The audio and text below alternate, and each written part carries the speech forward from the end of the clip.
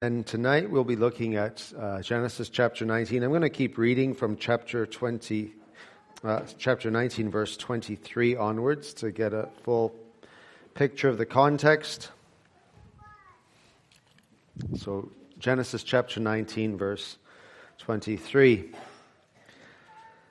The sun had risen on the earth when Lot came to Zoar. Then the Lord rained on Sodom and Gomorrah sulfur and fire from the Lord out of heaven.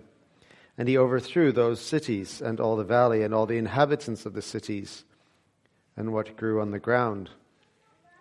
But Lot's wife behind him looked back, and she became a pillar of salt. And Abraham went early in the morning to the place where he had stood before the Lord, and he looked down toward Sodom and Gomorrah and toward all the land of the valley. And he looked, and behold, the smoke of the land went up like the smoke of a furnace. So it was that when God destroyed the cities of the valley, God remembered Abraham and sent Lot out of the midst of the overthrow when he overthrew the cities in which Lot had lived. Now Lot went up out of Zoar and lived in the hills with his two daughters, for he was afraid to live in Zoar. So he lived in a cave with his two daughters. And the firstborn said to the younger, "Our father is old, and there is not a man on earth to come in to us after the manner of all the earth. Come, let us make our father drink wine, and we will lie with him, that we may preserve offspring from our father." So they made their father drink wine that night. And the firstborn went in and lay with her father. He did not know when she lay down or when she arose. The next day the firstborn said to the younger, "Behold, I lay last night with my father. Let us make him drink wine tonight also. Then you go in and lie with him, that we may preserve offspring from our father." So they made their father drink wine that night also. And the younger arose and lay with him, and he did not know when she lay down or when she arose. Thus both the daughters of Lot became pregnant by their father. The firstborn bore a son and called his name Moab. He is the father of the Moabites to this day. The younger also bore a son and called his name Ben-Ami. And he is the father of the Ammonites to this day. Well, let us ask God to bless his word read and preached. O Lord, we thank you now for your word. As it is a lamp unto our feet, a light unto our path, may it be just that now as we hear and as we hear well. For Jesus' sake. Amen.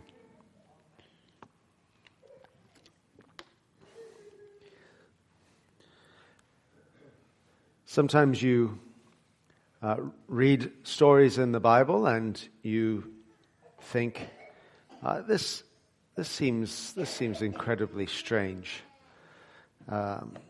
And what's interesting is Genesis 19 at one time seemed strange to me. You know, it's so crazy. Sodom and Gomorrah, Lot's daughters. But wouldn't you say that you can actually believe a lot more in the Bible when you look at the world we live in right now? You know, maybe you grew up in a nice little neighborhood where kids were on their bikes and they dinged their bell when they were driving by a little old lady so that she didn't get run over, and the postman knew your name and so on. And you read Genesis 19 and you go, come on now, this is crazy. Or you grow up and you're a teenager now and you read this and you go, yeah, well, I could tell you a few stories myself of things I know and read. See, my point is that as we live longer in this world and as the world tends to go to moral degeneracy on so many levels, stories like Genesis actually show you what human beings can really get up to. And we shouldn't be surprised at that. Now, Lot is a person where I think there could be some serious psychological analysis done on this guy alone. He's, of all the Bible characters, he's definitely one of the more interesting figures, especially because you read the New Testament and you find out that Lot is described as a righteous man whose soul was vexed at what he saw going on in Sodom and Gomorrah. But if you just read chapter 19, for example, you might think Lot is a crazy man. So how do we make sense of that?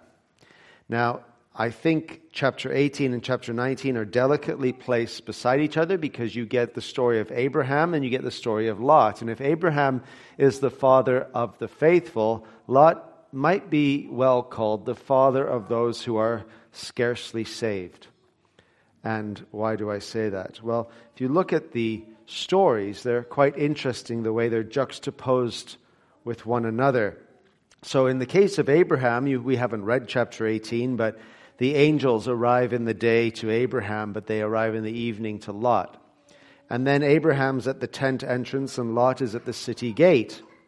And then both scenes, there's the arrival of the messengers, the angels, there's a greeting, and then there is a meal. And Abraham and Lot are both hospitable, but the Sodomites are not. And Ezekiel 16 picks up on the problem of hospitality in Sodom, not just the sexual problems, but the problems of general decency. Now, Abraham seems to be a model host, but Lot is what we might call a fumbling failure when it comes to how things worked out. Sarah helps in the instance of Abraham, but if you look at chapter 19 and chapter 18, Sarah helps, but Lot's wife doesn't help. She's nowhere to be found. Now, you might just think, well, let's not read into it too much, but clearly, when you see Sarah helping Abraham in the previous chapter, and then you see Lot's wife is nowhere to be found when he prepares a meal, maybe something is going on with his wife. Also, what you see is that Sarah and Lot's wife both express unbelief, but there's actually different outcomes for both. Sarah is not turned into a pillar of salt and judged, but Lot's wife is. In fact, there's a few other interesting parallels because Sarah laughs at God's promise. And in chapter 19, saw Lot's sons-in-law jest. They think he's jesting. They laugh at the fact that he says God is going to judge. So there's laughter in both chapters. And then Abraham pleads for the just based on God's character in chapter 18. And Lot asks for Zoar out of self-interest. I want to go to that city. I don't want to go here. You've just been saved from fire and brimstone. And then also you'll notice that Abraham gives to his guests, but in the next chapter, Sodom wants to take from their guests. Now, what are the evils of those in Sodom? You can see a few things in chapter 19, but you will see Lot's reception. And as I said, his wife doesn't help with the meal. She's nowhere to be found. And what is so amazing about chapter 19 is this is not a story that really develops. Have you ever read a big book and you need to really read a few chapters or sections and slowly but surely the story develops? I've heard my wife, she reads these big, thick novels and talks to someone about it. She says, it's a little bit slow, but it got good at the end. You can't read the story of Lot and Sodom and Gomorrah and say, yeah, it took time to develop.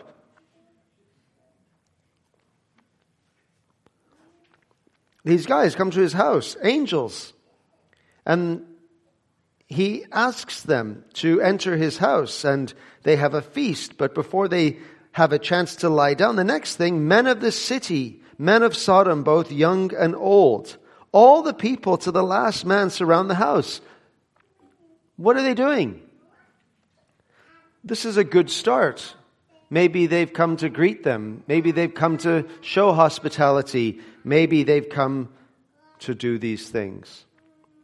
But clearly not, because as we keep on reading, they called to Lot, "Where are the men who came to you tonight? Bring them out to us that we may know them." Now, the violation of the guests and this unnatural lust is what we would term homosexual rape here. This is male to male rape. Bring them out that we may know them. This is not consensual. And what we find in terms of the capital punishments, this was a capital punishment in Israel. Now, there are other sins that go on in Sodom, so I don't want you to just think about this in terms of the sexual sins, but in terms of the social oppression.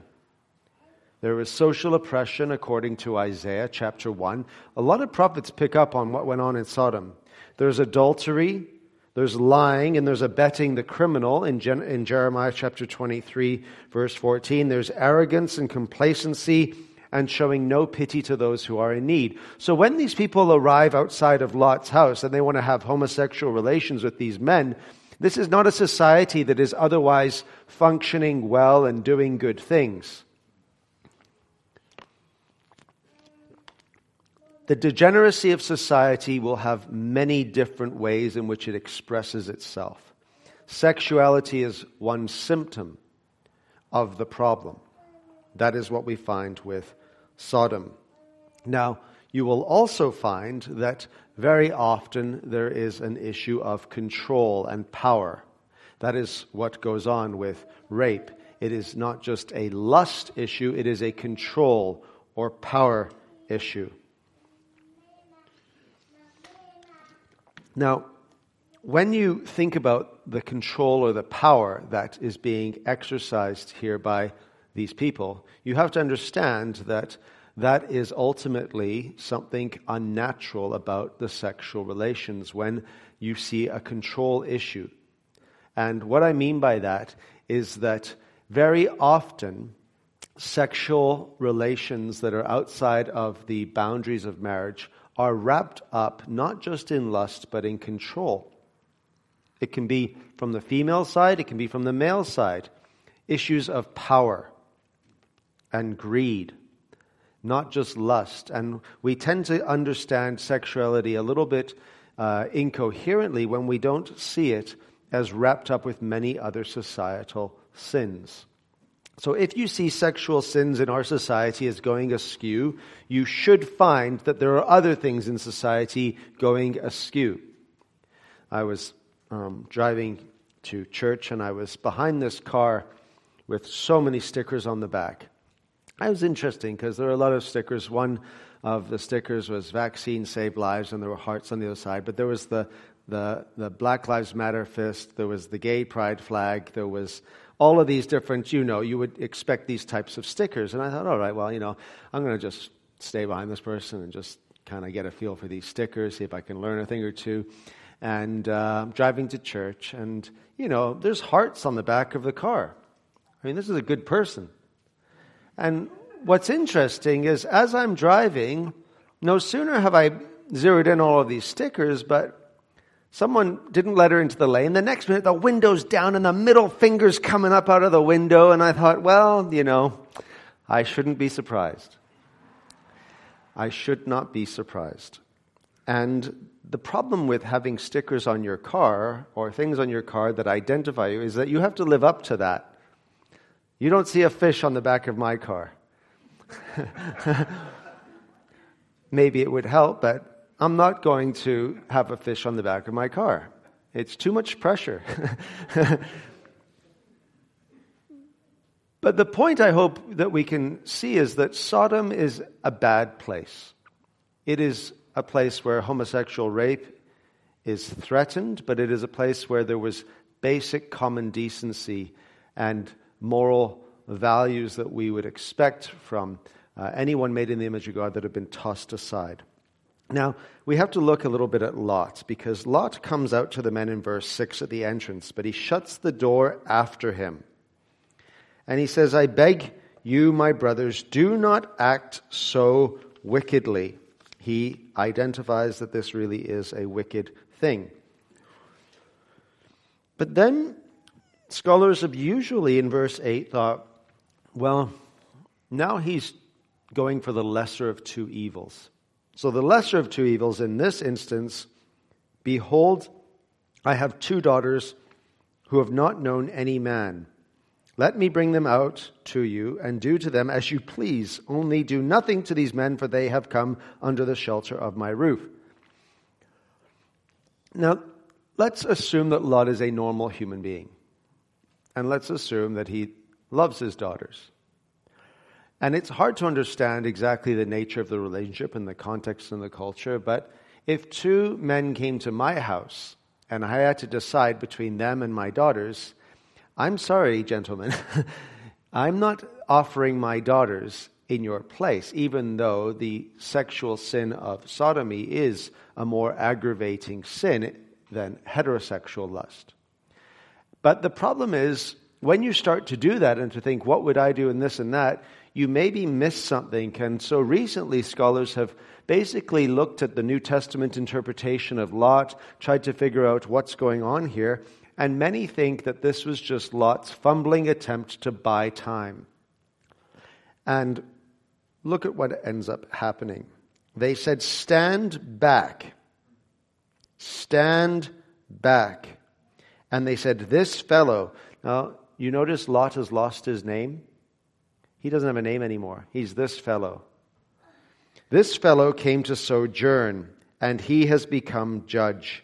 Now we will deal worse with you than with them. This illustrates it is an issue of not just lust, but power. They want control of the situation. Lot has attempted to take the control from them and make things on his terms. They're not happy with that. They want to be in control of the situation, and they get angry, because that is what happens with people who always want to be in control. When they don't get their way, they get angry. Stand back. This fellow has come to sojourn. He's a visitor, and now he's become a judge. We're going to deal worse with him. They pressed hard against the man Lot and drew near to break the door down. Well, the angels eventually intervene in verse 11. They struck with blindness the men who were at the entrance of the house, both small and great. That could be young and old. So that they wore themselves out groping for the door. Now I understand that to mean something akin to what we heard earlier. They have been struck with blindness even in their act of perversion, and it doesn't totally stop them. They don't go, oh, yeah, this is a bad thing. I should walk away from this. They wear themselves out while they're blind because they're still trying to do the thing they came to do. The madness of sin is such that even when you face a judgment, sin so blinds you that you will continue to do the thing that you've just been judged for. And that's why it is so scary. But then verses 12 to about 22 highlight Lot's salvation of sorts. So God is concerned with the family. You see that? Have you anyone else here? Sons-in-law, sons, daughters, or anyone you have in the city, bring them out of the place. Anyone who is identified with Lot is to be saved. And then they explain why. For we are about to destroy this place, because the outcry against its people has become great before the Lord, and the Lord has sent us to destroy it. And the word for destroy there is actually the same word that's used in Genesis chapter 6, describing God's destruction of the world through the flood. This is another type of destruction that is going to happen. Now, what's sad is that Lot goes out to his sons-in-law, who were to marry his daughters, and says, up, get out of this place, for the Lord is about to destroy the city. But he seemed to his sons-in-law to be jesting. They wouldn't believe him. And this may be a case of Lot not having the gravity of moral character so that they would believe him. This may mean they are just wicked people who don't believe that God is a judge. I'm inclined towards the latter. They simply don't believe God will judge. They believe God is a God only of love, and so they thought he was joking. But then as the morning dawns, the angels urged Lot, saying, take your wife and your 2 daughters who are here, lest you be swept away in the punishment of the city. So the family unit, the basic family unit, is saved. Remember with Noah? Were all of his sons righteous? No. Were Lot's daughters righteous? No. Was his wife righteous? No. But for one man who appears to have been godly, many were saved. One righteous man. And even he had his issues. But he lingered. And that is a telling sign of where Lot may be spiritually at this point. He lingered. So the men seized him and his wife and his 2 daughters by the hand, the Lord being merciful to him, and they brought him out and set him up outside the city. Lot has been told God is going to destroy the city. Lot has seen these men outside his door get blinded in judgment that comes from God, trying to rape his visitors who are with them, and yet Lot still wants to linger in Sodom? What you need to do right now is think about how much we can love the world, even though we know the world is evil. How much we can love sin, but know its destruction. Lot lingered, and he had already seen a type of judgment, and he had been warned by angels themselves, and he lingered. And verse 17, as they brought them out, one said, "Escape for your life. Do not look back or stop anywhere in the valley. Escape to the hills, lest you be swept away." And that word escape or flee is actually in 3 Hebrew letters, MLT. And Lot's name is LT. And there's a connection there between Lot and escaping. In other words, Lot is to escape. Lot is to live up to his name. Now, do not look back. As you were lingering, do not look back. Do you see those little words there? Do not look back or stop anywhere in the valley.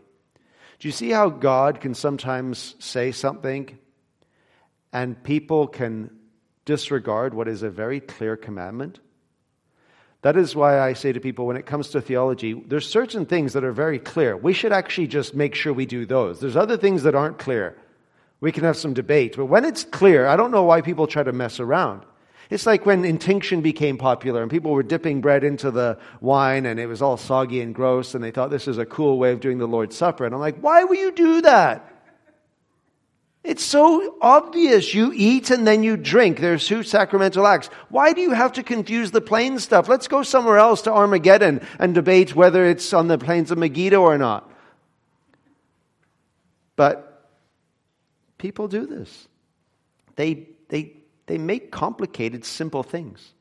And Lot's wife is told not to look back. So what ends up happening? Lot says to them, "Oh no, my lords, behold, your servant has found favor in your sight, and you have shown me great kindness in saving my life, but I cannot escape to the hills, lest disaster overtake me and die." So they are saving his life and telling him where to go, and he's saying, okay, I'll take the saving of my life, but don't tell me where to go. There's so much going on here. If someone is about to save your life, do you become Lord of them? Again, this is how Christians can be when it comes to salvation. Christ saves us, but then we still want to tell him a few things about how we're going to live our life, what we're going to do. He is the Lord. Now, amazingly, what will sometimes happen is God will be merciful to us even in our rebellion. So he says, "Behold, this city is near enough to flee to, and it is a little one. Let me escape there.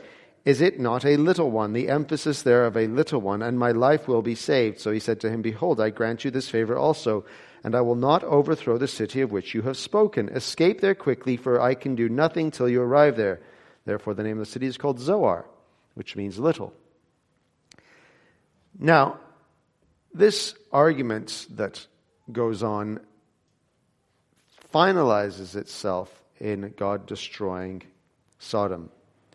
So notice there's actually a lot here that's reminiscent of the flood narrative. There's divine acts and destruction upon sinners. Only the righteous and their families are saved. God rains down judgment from the heavens, and God or angels, God in the case of Noah, angels shut the door and save the righteous from destruction, and there's drunkenness and sexual immorality. Everything that went on in Genesis 6 to 8 is here in Genesis 19, which again tells you something about humans. They will make the same mistakes. Now the sun had risen, and notice what happens. Maybe it was an earthquake, we don't know. But the Lord rained on Sodom and Gomorrah sulfur and fire from the Lord out of heaven. And he overthrew those cities and all the valley and all the inhabitants of the cities and what grew on the ground But look at this interesting little detail here. Lot's wife, behind him. Why was she behind him, given the context? What had Lot done? He lingered. What was she doing? She was lingering. She was behind him, and she looked back. So when you see that she looked back, I think behind him, which comes before that, is a sign that her heart was still in Sodom. So when she looked back, the lingering was the sign that she still hadn't left Sodom. She looks back, and she became a pillar of salt. She clearly disobeyed a commandment of God. And if God were to say, do not look to the left, and you look to the left, you deserve death because he's God. Do not eat from a tree. People eat from the tree. What is it about us as human beings where God gives us simple commandments and yet we still disobey them? Did God ask Adam and Eve to come up with the new laws of physics in the garden? No. His commandments aren't burdensome. They save Lot and his family and they say, don't look back. Is that asking a lot? I want you to just understand something. When God asks us to do something, he doesn't ask us to do things that are unreasonable. But we still do it, and we still sin. And she looks back and becomes a pillar of salt. And if you want further reading on Lot's wife, just read J.C. Ryle, Holiness. Remember Lot's wife, not before you go to bed would be my suggestion, but probably not when you wake up would be my other suggestion. Try lunchtime. You have enough time to get your day going and then calm down. So God's judgment happens on Sodom and Gomorrah. Now, there's so much more to say, but I want you to just consider that Jesus himself said in Luke chapter 17, verse 26, remember Lot's wife. And maybe we'll just close by focusing on a few points to do with Lot's wife before ever looking at Lot and his daughters. Remember Lot's wife. Jesus doesn't actually say, as far as I know, remember Abraham or remember David. He says, remember Lot's wife. He could have said, remember David. He could have said, remember Abraham. He could have said, remember Noah. But he says, remember Lot's wife. Now, who was Jesus speaking to when he said that? The Pharisees? No. Who is he speaking to? His disciples. Remember Lot's wife, to his disciples. Why? Because she had religious privileges. She was being saved. She was with a righteous man. Angels had come to them. They were rescuing them. They had religious privileges. And remember Lot's wife because she had a specific disregard for God's law. Remember Lot's wife. And remember Lot's wife because there was judgment inflicted upon her. So one of the Puritans says, and they say this so eloquently, that look was a little thing, but it revealed the true character of Lot's wife.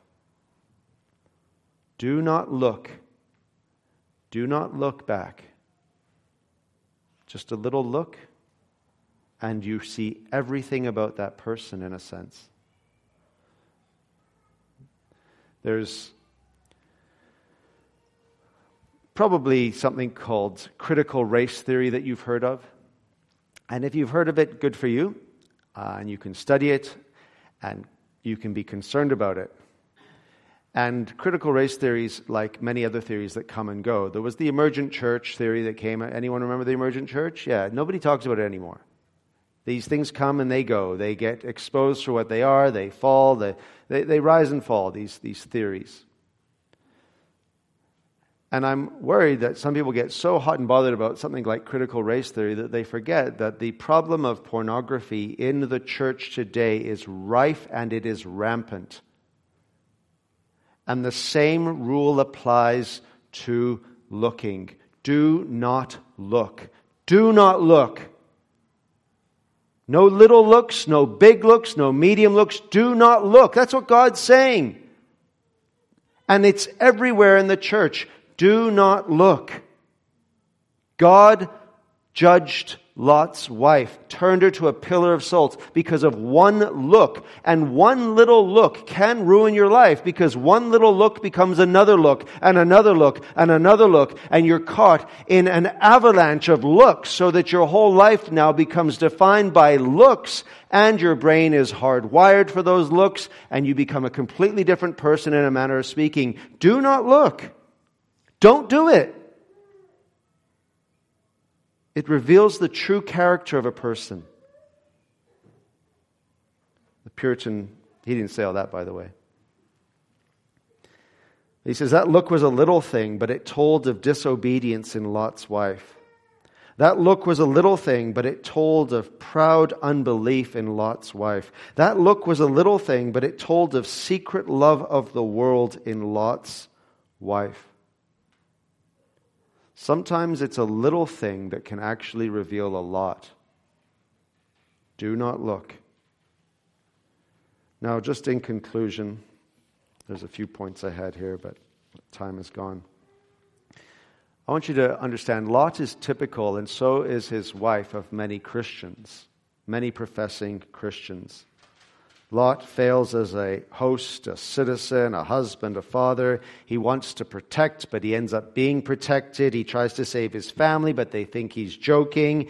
He's afraid of the mountains. He pleads for a little town. Afraid of the town, he flees to the mountains. He's not a great, outstanding human being, and yet he was saved by God's mercy. That's very good news for some of you, isn't it? I mean, there's a few of us in here where we go, oh yeah, I love Lot. You know when they do, who's your favorite Bible character? Abraham, the father of the faithful. David. Some of you need to say Lot. Right? I like him. Because if he can be saved as a bumbling fool like that, there's hope for me. The point is, and we have to remember this, there are Christians out there who do not inspire a lot of confidence. But God saves them anyway. God saved Lot. And Lot had every reason to not be saved. He did his best not to be saved. But he was saved. But Lot is also like many Christians because he does live a little too close to the world. And he lingered for a while because he remembers Sodom. He remembers Gomorrah. But he's like many in the church. He's like many sitting here. He's like you and he's like me. There's still a lot or a little of the world left in his heart. There was a little boy. He kept falling out of bed at night. Maybe you've heard this story. And the mother says to him, "Why does this keep happening, son? You keep falling out of the bed." And he says, "I stay too near to the place where I get in." And you see, we like to keep one foot sometimes in the world and one foot in the church. And one foot in the church appeases our conscience. And one foot in the world appeases our flesh. And you get to have both. That's the dangerous thing.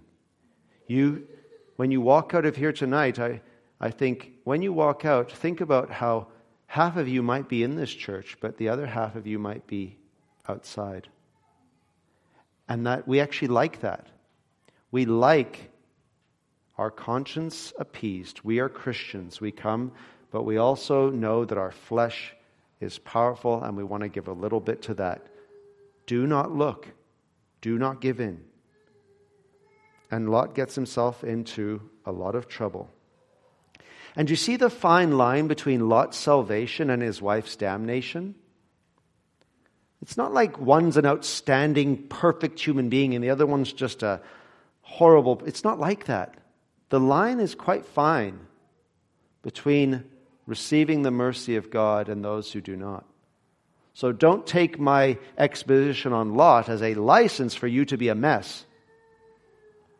Don't forget God's mercy, but also remember that of the two, one was saved, one was not. Of those beside Christ at the final hour, one was saved, one was not. And so what is the solution? It comes down to the principle of Lot's wife. Do not look So what do? You look. You look to Jesus, the founder and perfecter of our faith, who for the joy that was set before him endured the cross. That is what you're to do. You are to look. But you're to look to Christ and him crucified. You're not to look to the world. You're not to look to that illicit image. You're not to look to anything else that will draw your heart away from Christ. You are to look to Christ and only Christ. And only then will you receive the mercy of God and be saved from this present evil age. Let's pray. O Lord our God, help us to look in the right place, not back, but forward. Forward to who is going to return. Not down, but up. Up to who is seated in the heavenly places. O Lord, may our looking be the looking that you desire of each and every one of us, whereby we look upon Christ, crucified, resurrected, and seated in glory. Amen.